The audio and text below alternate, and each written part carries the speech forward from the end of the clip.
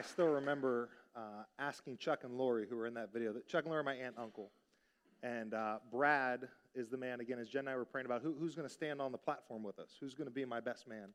And the requirement was just who reminds us most of Jesus. And once we kind of had that criteria, it was a really easy choice. And I pray that you get to meet Bradford someday. Again, he's still one of my dearest friends. I saw him a couple weeks ago because he is the living proof of loving God. Just his spirit, you can hear it in his voice. And it's just this incredible reality. And you heard Chuck say it, that early on in their life, there were people that kind of counted Brad out. And so I remember sitting down. I lived with them one summer. I remember sleeping in bunk beds with Brad summer in college. And when I came back a couple years later and said, hey, I'm getting married, and I'd like to ask your son if he would be the best man at our wedding. And they just welled up in tears. Because so often we look at our situations and our circumstances, and I think we regularly think, well, that's a setback, but we believe at Vintage it's really a set what? I mean, that really comes from people like Chuck and Lori. There's no thing in life that's an obstacle, it's really an opportunity. And Chuck and Lori lived that so graciously and faithfully, and I think there's times we can look at our life and say, well, we've been cast aside or pushed aside, look at the circumstances we've been given, and our heart breaks. Make no mistake, when Braden, our oldest son, was diagnosed with cancer, they were one of the first couples that we called. Because they know what it's like to get that news, and yet what I saw in them was not someone that stepped back or that stepped out, because doesn't that happen sometimes when things go wrong, quote unquote? We look at our life and we say, why me? Or how did this happen? Or, man, I hate God, or whatever it might be. And what I saw in Chuck and Lori was people that actually stepped up. They stepped into the heartbreak. It's not that our heart doesn't break. You guys do recognize we live in a fallen, broken, jacked up world, right? And our lives at times intersect in a reality of this broken world that things aren't fair, and it's not right, and it's ugly, and it's painful, but those are invitations, I believe, from God to step in, and that's what Chuck and Lori did. 2 weeks ago, I was down, and the fruit of all of this, I was down, I told you guys it was my uncle's funeral. It was Chuck's funeral 2 weeks ago. And to think about this reality, and as I walked onto campus, there were 20 Challenger players that Chuck had invested in for over 20 years wearing Dodger jerseys. You will never hear me positively talk about the Dodgers except for in this context, because it was amazing to get to meet these guys, and Brad walked me around and introduced me to all of his teammates and all of his friends and people that were family, and Chuck left this world, but honestly, it was the best film I've ever been a part of, because he's more alive today than he's ever been. Because death does not defeat us, does it? No, death is a gateway to glory. That's why Jesus says that he is greater than our heartbreak. He's greater than our broken world. He says this in Matthew. Do not fear those who kill the body, but they can't kill the soul. Remember, Paul says, greater is he that is in me. He says, I would rather live for Christ, and if I die, it will be what? Gain. It's a gateway to glory. He says, rather, don't fear that. Jesus says, who can destroy both the body and the soul in hell. Fear him. Are not two sparrows sold for a penny, and not one of them will fall to the ground apart from your Father, but even the hairs on your head are numbered. So fear not, therefore, you are of more value than many sparrows. And so our theme today is that God is greater than our heartbreak. That there are things in our life, there's circumstances that are outside of our control. There's diagnoses and realities that we must look at and say, God, you're greater than this. And instead of running away, I believe that we must run towards. Instead of going backwards, we must step up. And that's what Chuck and Lori did. And that's my prayer for all of us as a church, that we would recognize that God is greater than our heartbreak. That even as we get ready for Christmas, we're going to say words like Emmanuel, which means what? God is. See, God doesn't run away from our heartbreak. What does he do? He runs towards us. In fact, he who knew no sin became our sin. He entered into the mess of our world that really started from the garden. He created a perfect, beautiful garden, and yet we didn't trust him or treasure him. And that creates tears and fears and death, but Jesus is greater than even that. Here's my summary statement for today. We're going to be in the book of Nehemiah. Again, you guys have been amazing. We've covered 2 books in the last 3 weeks. I mean, you guys are on fire. Now we're going to slow way down. So we're going to go a little slower through Nehemiah. We'll be in this book all the way till the new building opens up. So 2 weeks ago, we finished Ezra in 2 weeks. Last week was Zechariah. This week is Nehemiah chapter 1. Here's my summary. God's heart breaks as our hearts break. And Nehemiah's heart breaks for the stalled progress of Jerusalem's restoration. Nehemiah sees what's going on in the world, and his heart breaks, and his heart is moved by the glory of God that it would be on display. So he repents and he prays in desperation for restoration for the people. And then he does this, because sometimes, again, we can pray and we can say, God, look at this.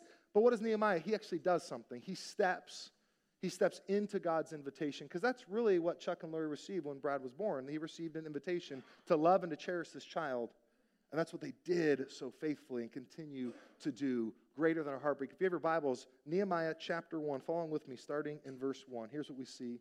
These are the words of Nehemiah, the son of Hakaliah.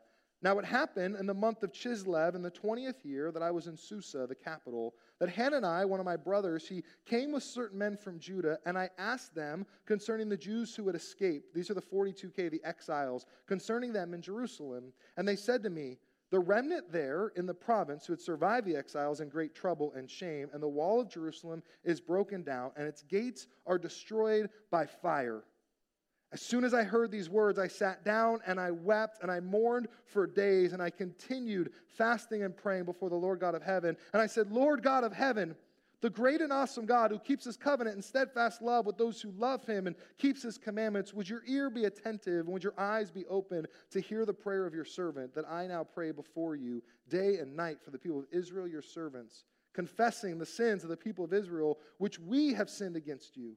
Even I and my father have sinned against you. We have acted very corruptly against you. We have not kept the commandments, the statutes, the rules that you commanded your servant Moses. Remember the word that you commanded your servant Moses, saying, if you are unfaithful, I will scatter you among the peoples.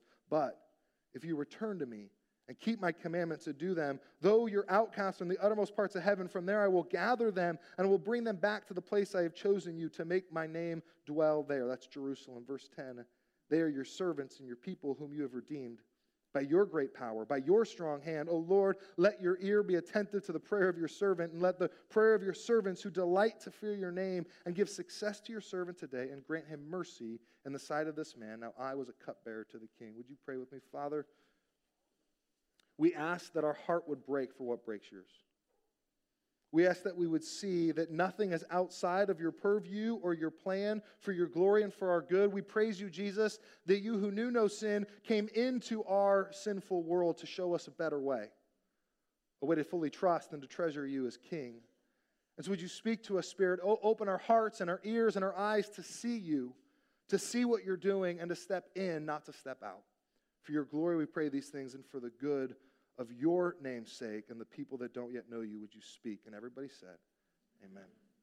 So where have we been? Maybe you've been gone the last couple of weeks. Maybe you just joined us. You're a guest today. Maybe you were here the last 3 weeks, and you're still like, I don't have a clue where we are. Here's where we are. Here's where we've been. Again, we're coming out of, go all the way back to the beginning. In the beginning was the year what? The beginning. Okay, so that was the beginning. I don't know for sure what year that was. And these are kind of round numbers because they give us handholds to remember where we've been. I've got some guys that I trust that would argue that Noah was 3,500 and some that they say he's 2,500, so I picked 3,000, right? So this is BCE. So Noah happened after the flood, right? We get to the Tower of Babel shortly after that. Abraham shows up in 2100. Father Abraham had many sons, and through that, God births a nation. And so through Father Abraham, we see that. Moses is about 500-600 years later. Moses was the leader of the first revolution out of exile. Where was the first exile? Anybody remember? Egypt. So they're stuck in captivity in Egypt. Why are they stuck in captivity? We say it this way. When you lose your why, you lose your way. The Israelites lost their why. They lost. We often use this stool as a metaphor for the throne of our hearts, that each inside every one of our hearts, there's a seat, and it's got vacancy for one. The problem is that seat was designed by God, it was created for God, and it's his seat. But in sin, we knock God off the throne of our heart and we take that seat. That's the definition of losing your why. We were created to be in relationship with him, but from the garden until today, we continue to try to take back the seat that's rightfully God's. And so they're in exile because they lost their why, they lost their way, and God told them, if you don't trust me, you'll be sent away, and he's a truth teller. And so they did. Shortly after that, Moses leads them out. 500 years later, we get to King David. They wanted a king, and so God gave him a king, but God said, you don't need a king. Why? Because I'm your king. Because you don't need what everyone else has, you need me. And yet we've seen this history. How good were the Israelites at being faithful to God? Very poor. And yet that's what we see regularly, and yet how good is God at being faithful in spite of us? That's good news, church. That he faithfully pursues us even though we run away from him. And then we got to the 580s, and that's when we finally see God rescue and redeem the people out. After 70 years, he brings them back to Jerusalem. Zerubbabel was the first failed leader that we read about. That was 3 weeks ago. Remember Zerubbabel? He came and he restored the temple. And everyone's like, this is going to be awesome. Once we have a place of worship, then it's going to be great. But how good was it? It wasn't very good, remember? The temple's built, and all the elders from Solomon's temple, they were mourning. Why? Because you can have a place of God, but that's not the big idea. You really want the presence of God. Remember Moses when he's trying to walk into the promised land, and God's like, go ahead and go. I don't even care anymore. You just go to the promised land. I'm just not going with you. And what does Moses say? Anybody remember? He says, if you're not going, I don't want to be there. It's your presence that matters most, not your place. It's the presence of God.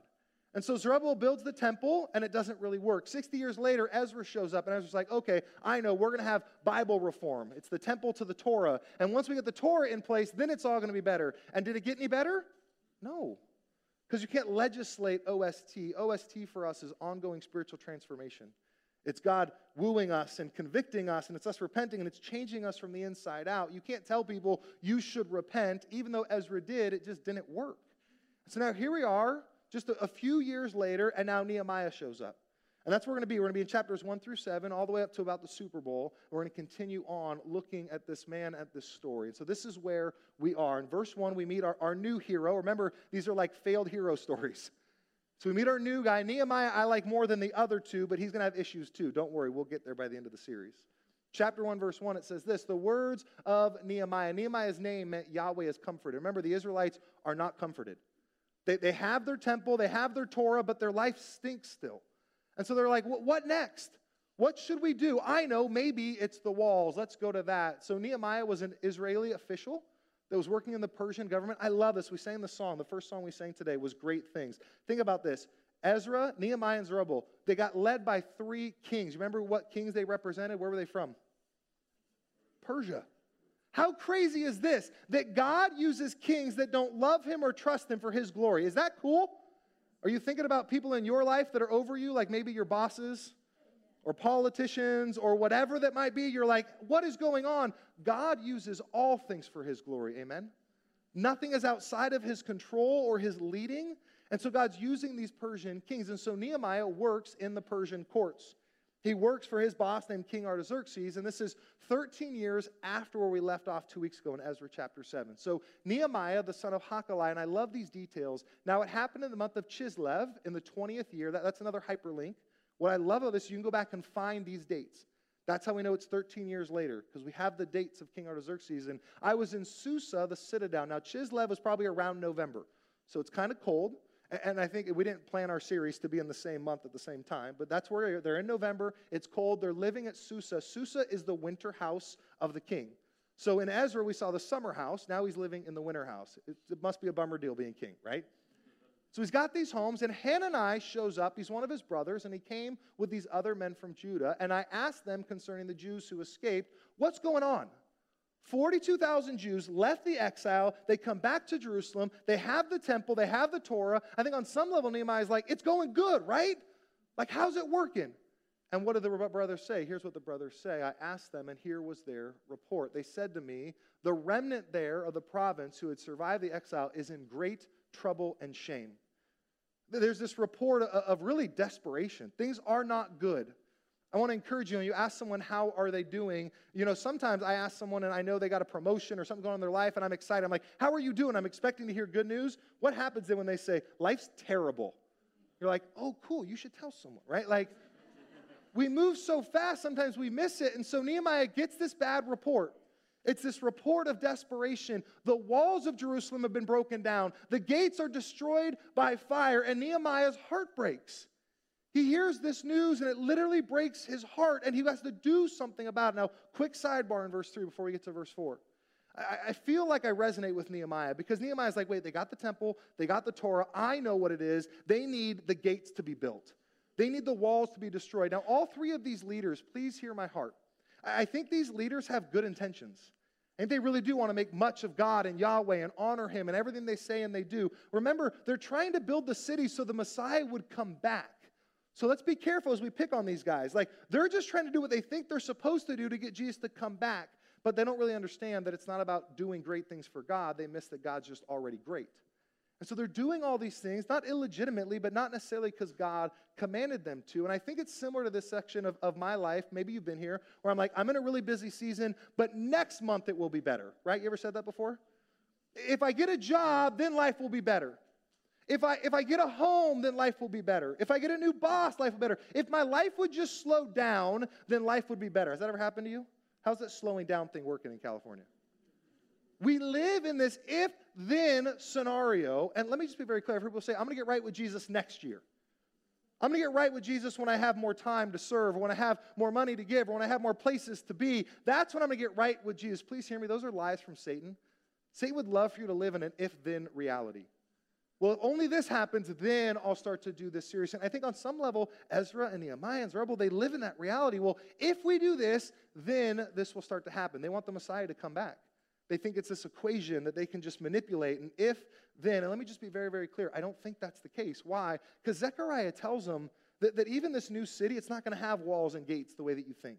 That was the message last week in Zechariah 2, 4 through 5. Why? Because it's not about what they can do for God. It's about what they need from God, that they need a new heart. It's not about duty or obligation or doing the right things. It's about being the person that God created us to be, which is fully surrendered to Him.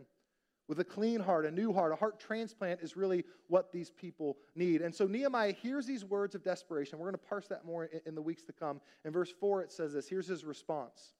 He gets the report, and here's his response. As soon as I heard these words, I sat down, and I wept, and I mourned for days. Have you ever had those feelings?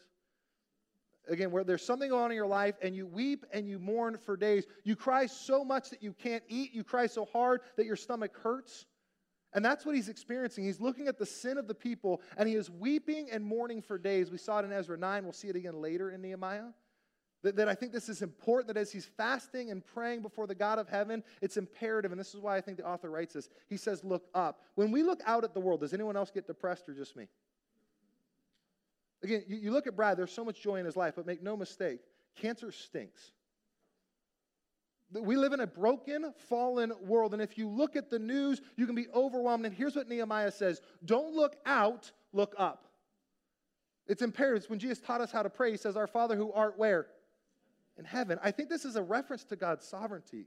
He says, he looks up at the God in heaven. He says, God, you're greater than this rubbish that we're in the middle of. Church, don't miss this. We're all in the middle of some sort of rubbish. We call it pain, and pain, our definition is simply this, the gap between your present state and your desired state. We all have gaps in our life. In our marriage, in our jobs, in our health, in our wealth, there's these gaps. But God steps into our heartbreak. And so Nehemiah is in the middle of one of those gaps. And he does what I think we're supposed to do. He cries out to God. He says, God, what do you have for me in this? I trust that you're the God of heaven. I trust that you're greater than my heartbreak, but my heart is breaking, and I'm responding in desperation. And then he cries out and he prays, starting in verse 5. He says, O Lord God of heaven, he just said it, Lord of heaven and earth, creator of all things, God, you are what? What does he say? Do you ever forget that sometimes in the midst of trials? Like you really start to freak out, and you're like, oh my gosh, what am I going to do? What am I going to do? And God's like, psst, dude, I'm God. And I'm pretty awesome. And I hold the world in my hands. Don't forget that I haven't left my throne. See, when we look up, part of what Nehemiah does, and he goes, oh my goodness, God hasn't left his throne. God is on the throne. He is awesome, and he keeps his covenant steadfast love. Now again, lots of hyperlinks. Go back and read Exodus, where God says, if you'll trust me, I've got you. I'll take care of you. That's the covenant that he gives to the Israelites. And so we press on into verse 6. He says, love those who love him and keep his commands. In verse 6, here's what Nehemiah says. Let your ear be attentive. Let your eyes be open. You ever prayed to God that way? God, are you listening? God, would you please hear me? Hear your servant that I now pray before you day and night of the people of Israel, your servants, confessing the sins of the people which we have sinned against you. Even I and my father's house have sinned. Here's what verse 6 says. Verse 6 says we stink at verse 5. Verse 5 says, God says, if you trust me, we got this covenant. I got you no matter what. But what really happens? Well, we're just like the Israelites. We don't trust very well, do we? We don't believe that is better is better. And in fact, when we get the bad hand, whatever that means, we freak out. And we actually start to think, well, this is bad news. And one of the lines at Vintage we use regularly, there is no bad news in the kingdom of God. Only news that God's using for his glory and our good. God still sits on his throne. And so in verse 6, he says this, wow, we've not been faithful. Now, I love this. Where has Nehemiah been the last however many years? Has he been with the remnant back in Jerusalem? Has he sinned in Jerusalem? No. He's off with King Artaxerxes. And I love this because sometimes, you ever see other people sin, right? And you're like, sinners. You realize you sinned when you said sinners, right? Like, aren't we good at being not good?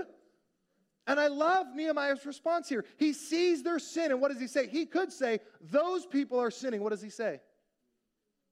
We, me, I and my father's house have sinned. And this whole sentence is very similar to Solomon when he's dedicating the temple. Go read 1 Kings. It's this beautiful text. Why does Solomon build the temple? Anybody remember why? Because David, his dad, was what? He was a sinner. And so Solomon said, it's not that Solomon wasn't a sinner, but that was one of the consequences of our sin, because sin costs something. It takes joy away from us. It compromises our pursuit of God. And so in that context, Solomon says things that the temple dedication, like, listen to your servants, use this space for your glory. And so Ezra and Nehemiah point us that way as well. Verse 7, he continues on. He says, we have acted very corruptly against you, God. We have not kept the commandments, the statutes, the rules that you commanded your servant Moses. Now remember, that was Ezra's mission. So Ezra came back, the temple was built, and Ezra 60 years later was like, okay, we got the place, but we don't know the person, and so we've got to memorize Scripture, we've got to stick to the Torah, we've got to memorize it and live it out. And he went back and he saw everybody sinning. And he's like, he created this divorce decree, which I don't think was given of God. I don't think it was God's plan. He fails as a leader. But Nehemiah, again, Zerubbabel failed, Ezra failed, but Nehemiah is going to be better, right? No. No, he's not. Because he's man. Because he's not necessarily being led fully by the Spirit. And so in this sense, he says, look, we've blown it. We've acted corruptly. The law was given to protect and provide for us something good. And the reality is the Israelites rejected the law. They didn't honor the law. They twisted the law. They found loopholes in the law. And so what did the law do? Well, then the law started to reveal that they needed a Savior. The law was a gift from God. And it reveals their need to be saved. And so Nehemiah is experiencing that right now. He says, we have not kept the law or the commandments or the statutes or the rules. And so here's what I love. Verses 5 through 7, Nehemiah goes, I'm a sinner. Church, that's really important that we recognize. One of the reasons I think Satan is taking ground in certain ways is that he convinces us that we're just okay. It's not that big of a deal. No, sin is a huge deal. It offends a holy and righteous God. And Nehemiah goes, oh my goodness, I stink. Church, don't be afraid of that. When we come to Jesus and confess our sin, does he go, oh, I'm so glad you finally realized that. Get away from me. When we confess to Jesus, he's like, yeah, I know. I already knew that. In fact, honestly, he knows the depth of our depravity way more than we do. But for some reason in this Facebook fake world, I think the facade world that we live in, we're afraid. Jesus is not afraid of your sin. He just wants you to see it. And then in that context, he wants you to see that he loves you through it. He loves you out of it. I love the way Tim Keller says, God loves you as you are, where you are, but he loves you so much to not leave you there. He's going to come alongside us. He doesn't run away from us. And so verses 5 through 7, Nehemiah just says, we've blown it. I've blown it. This is my response in desperation. And then we get to verse 8, and I love this is important because we have to deal with the depth of our depravity, but I don't think we can stay there too long because Jesus comes down, he steps into our sin, and he rescues it out of it. Amen? This is huge. And verse 8, that's what he says. God, remember that you commanded your servant Moses, if you're unfaithful, I'm going to scatter you amongst the people. That was Deuteronomy 4. Well, guess what? They were unfaithful, and what does God do? He scatters. But I love this because but God is not just in the New Testament. It's in the Old Testament too. It's everywhere. But God intervenes in verse 9. But God says, but if you return to me and keep my commandments and do them, though you are outcast, all scattered across the uttermost parts of the heaven, I will gather them. I think this is still being fulfilled today. I don't think God is done with Israel. I think that he's going to continue to bring his people back to Israel. But in this context, there was a prophecy that was given where he says, I will not leave you in exile, I will bring you back. And that's that 70 years. And I will bring them to the place that I have chosen to make my name dwell there. You want to know what breaks Nehemiah's heart? It's the glory of God. What breaks our heart? What are the things that cause us to weep? For Ezra and for Nehemiah, it really was the glory of God. And for Zerubbabel, it breaks their heart. And so Nehemiah cries out to God. He says, God, we've been unfaithful, but remember, you made a promise to us that if we would repent, if we get off the throne of our heart, you would call us back. Can we do that, God? That's what he says. Skipping forward then to verse 10, he says this, they are your servants, is still that prayer, your people whom you have redeemed by your great power and by your strong hand. Who does the work in this story? It's all God. It's not you and I at all. We are not saved because of what we've done, and this is the good news of the gospel of grace. We're saved because of what he's done for us. Now, he's referencing specifically, I think, the first exile. He's referencing Egypt. Remember what happens in Egypt? The Israelites lose their why, and they lose their way, and they go into captivity.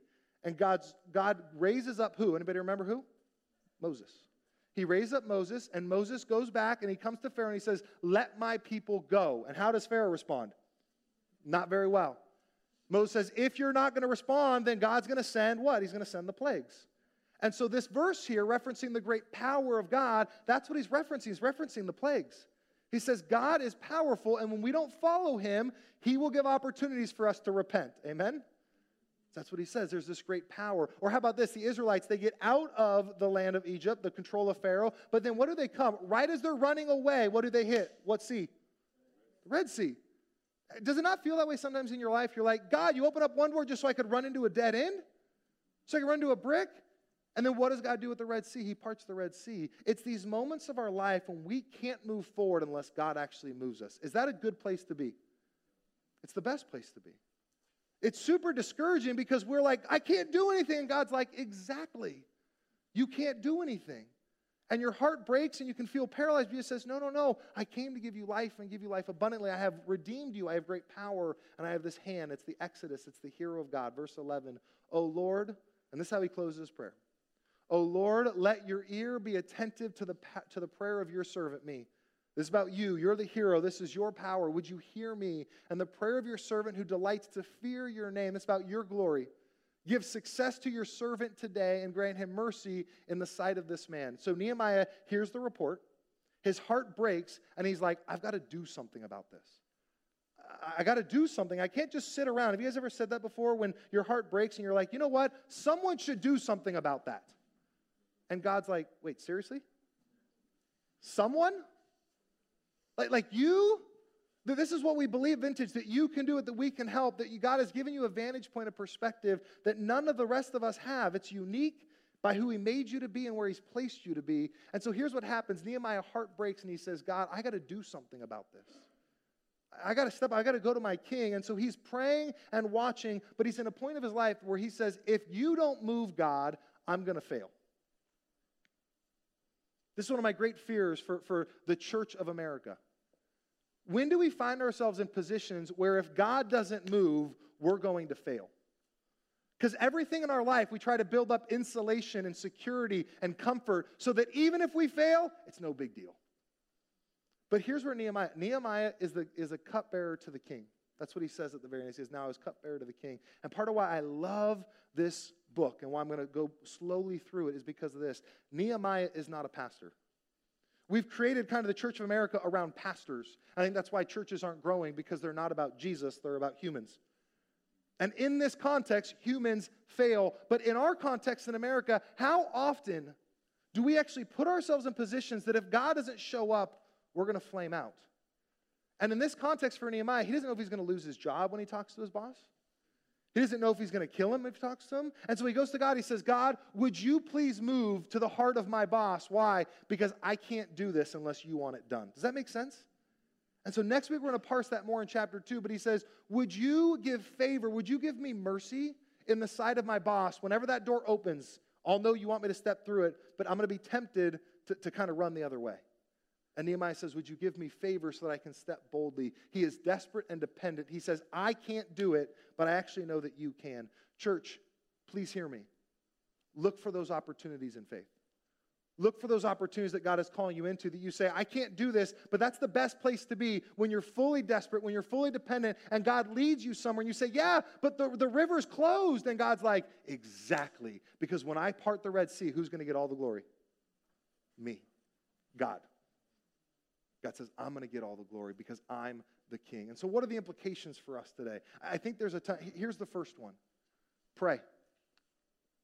Pray. We say at Vintage that prayer is the work. I loved it during first service, right as I was coming up to this point. It was right at 9:38 and someone's alarm went off. I've asked you guys to set an alarm for 9:38. In your worship folders, there's a pray watch card. I want to encourage you to pull it out right now.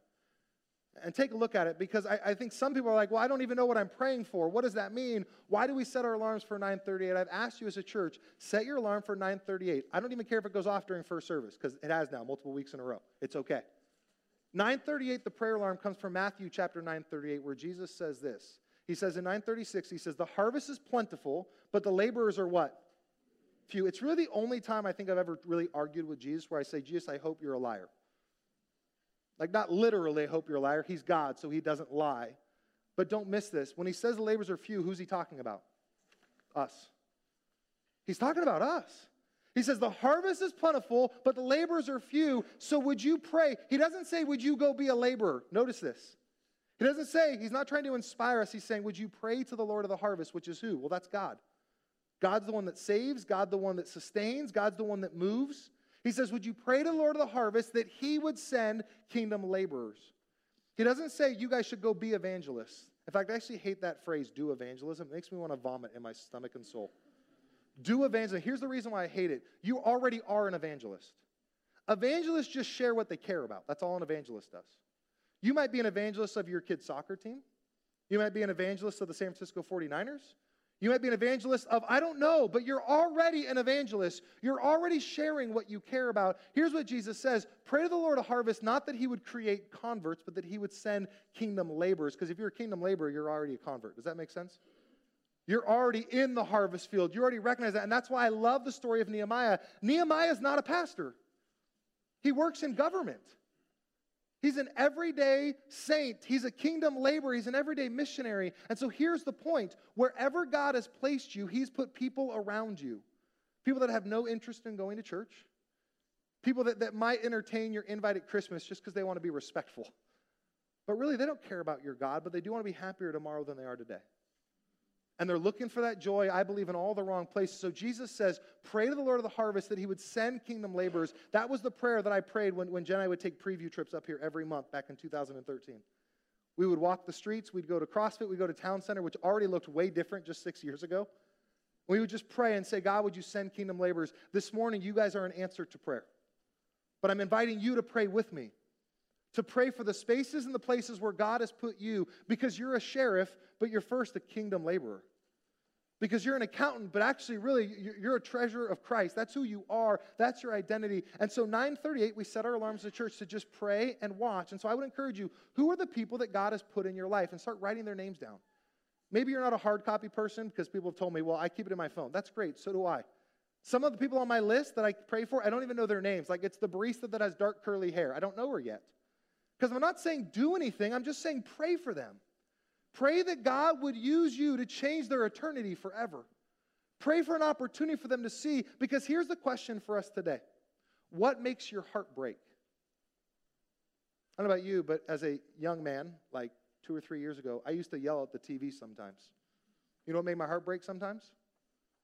Watching sports. I tend to be a little too passionate about my sports teams.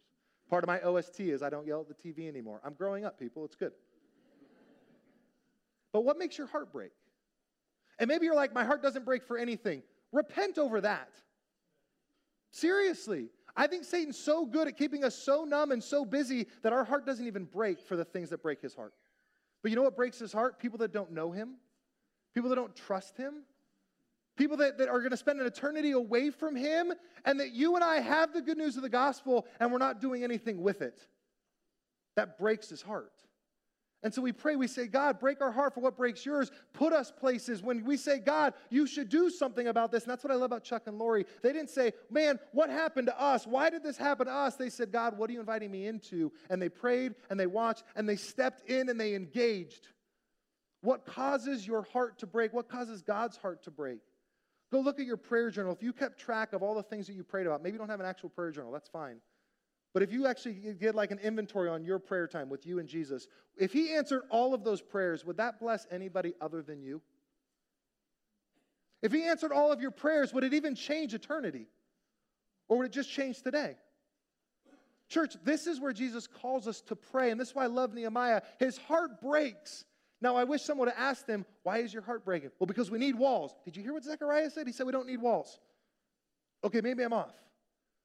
But church, what breaks our heart, and are we even praying? So I want to invite you, set your alarms. I want to invite you to start to look everywhere you go. Where has God placed you to be the living proof of him, our loving God? And then watch.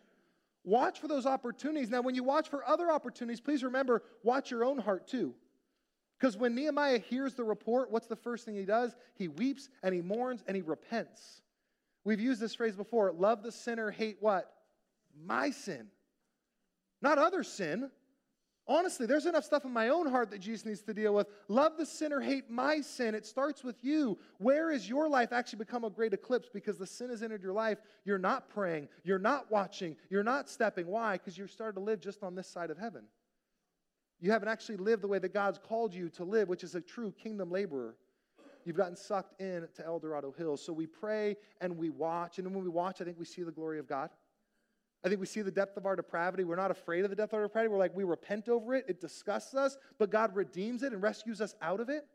And so when we see someone at Starbucks or on our baseball team or our neighborhood, and they're like, I don't get it. Your son's got this. Your family's got this. This has that. Why is your joy not compromised?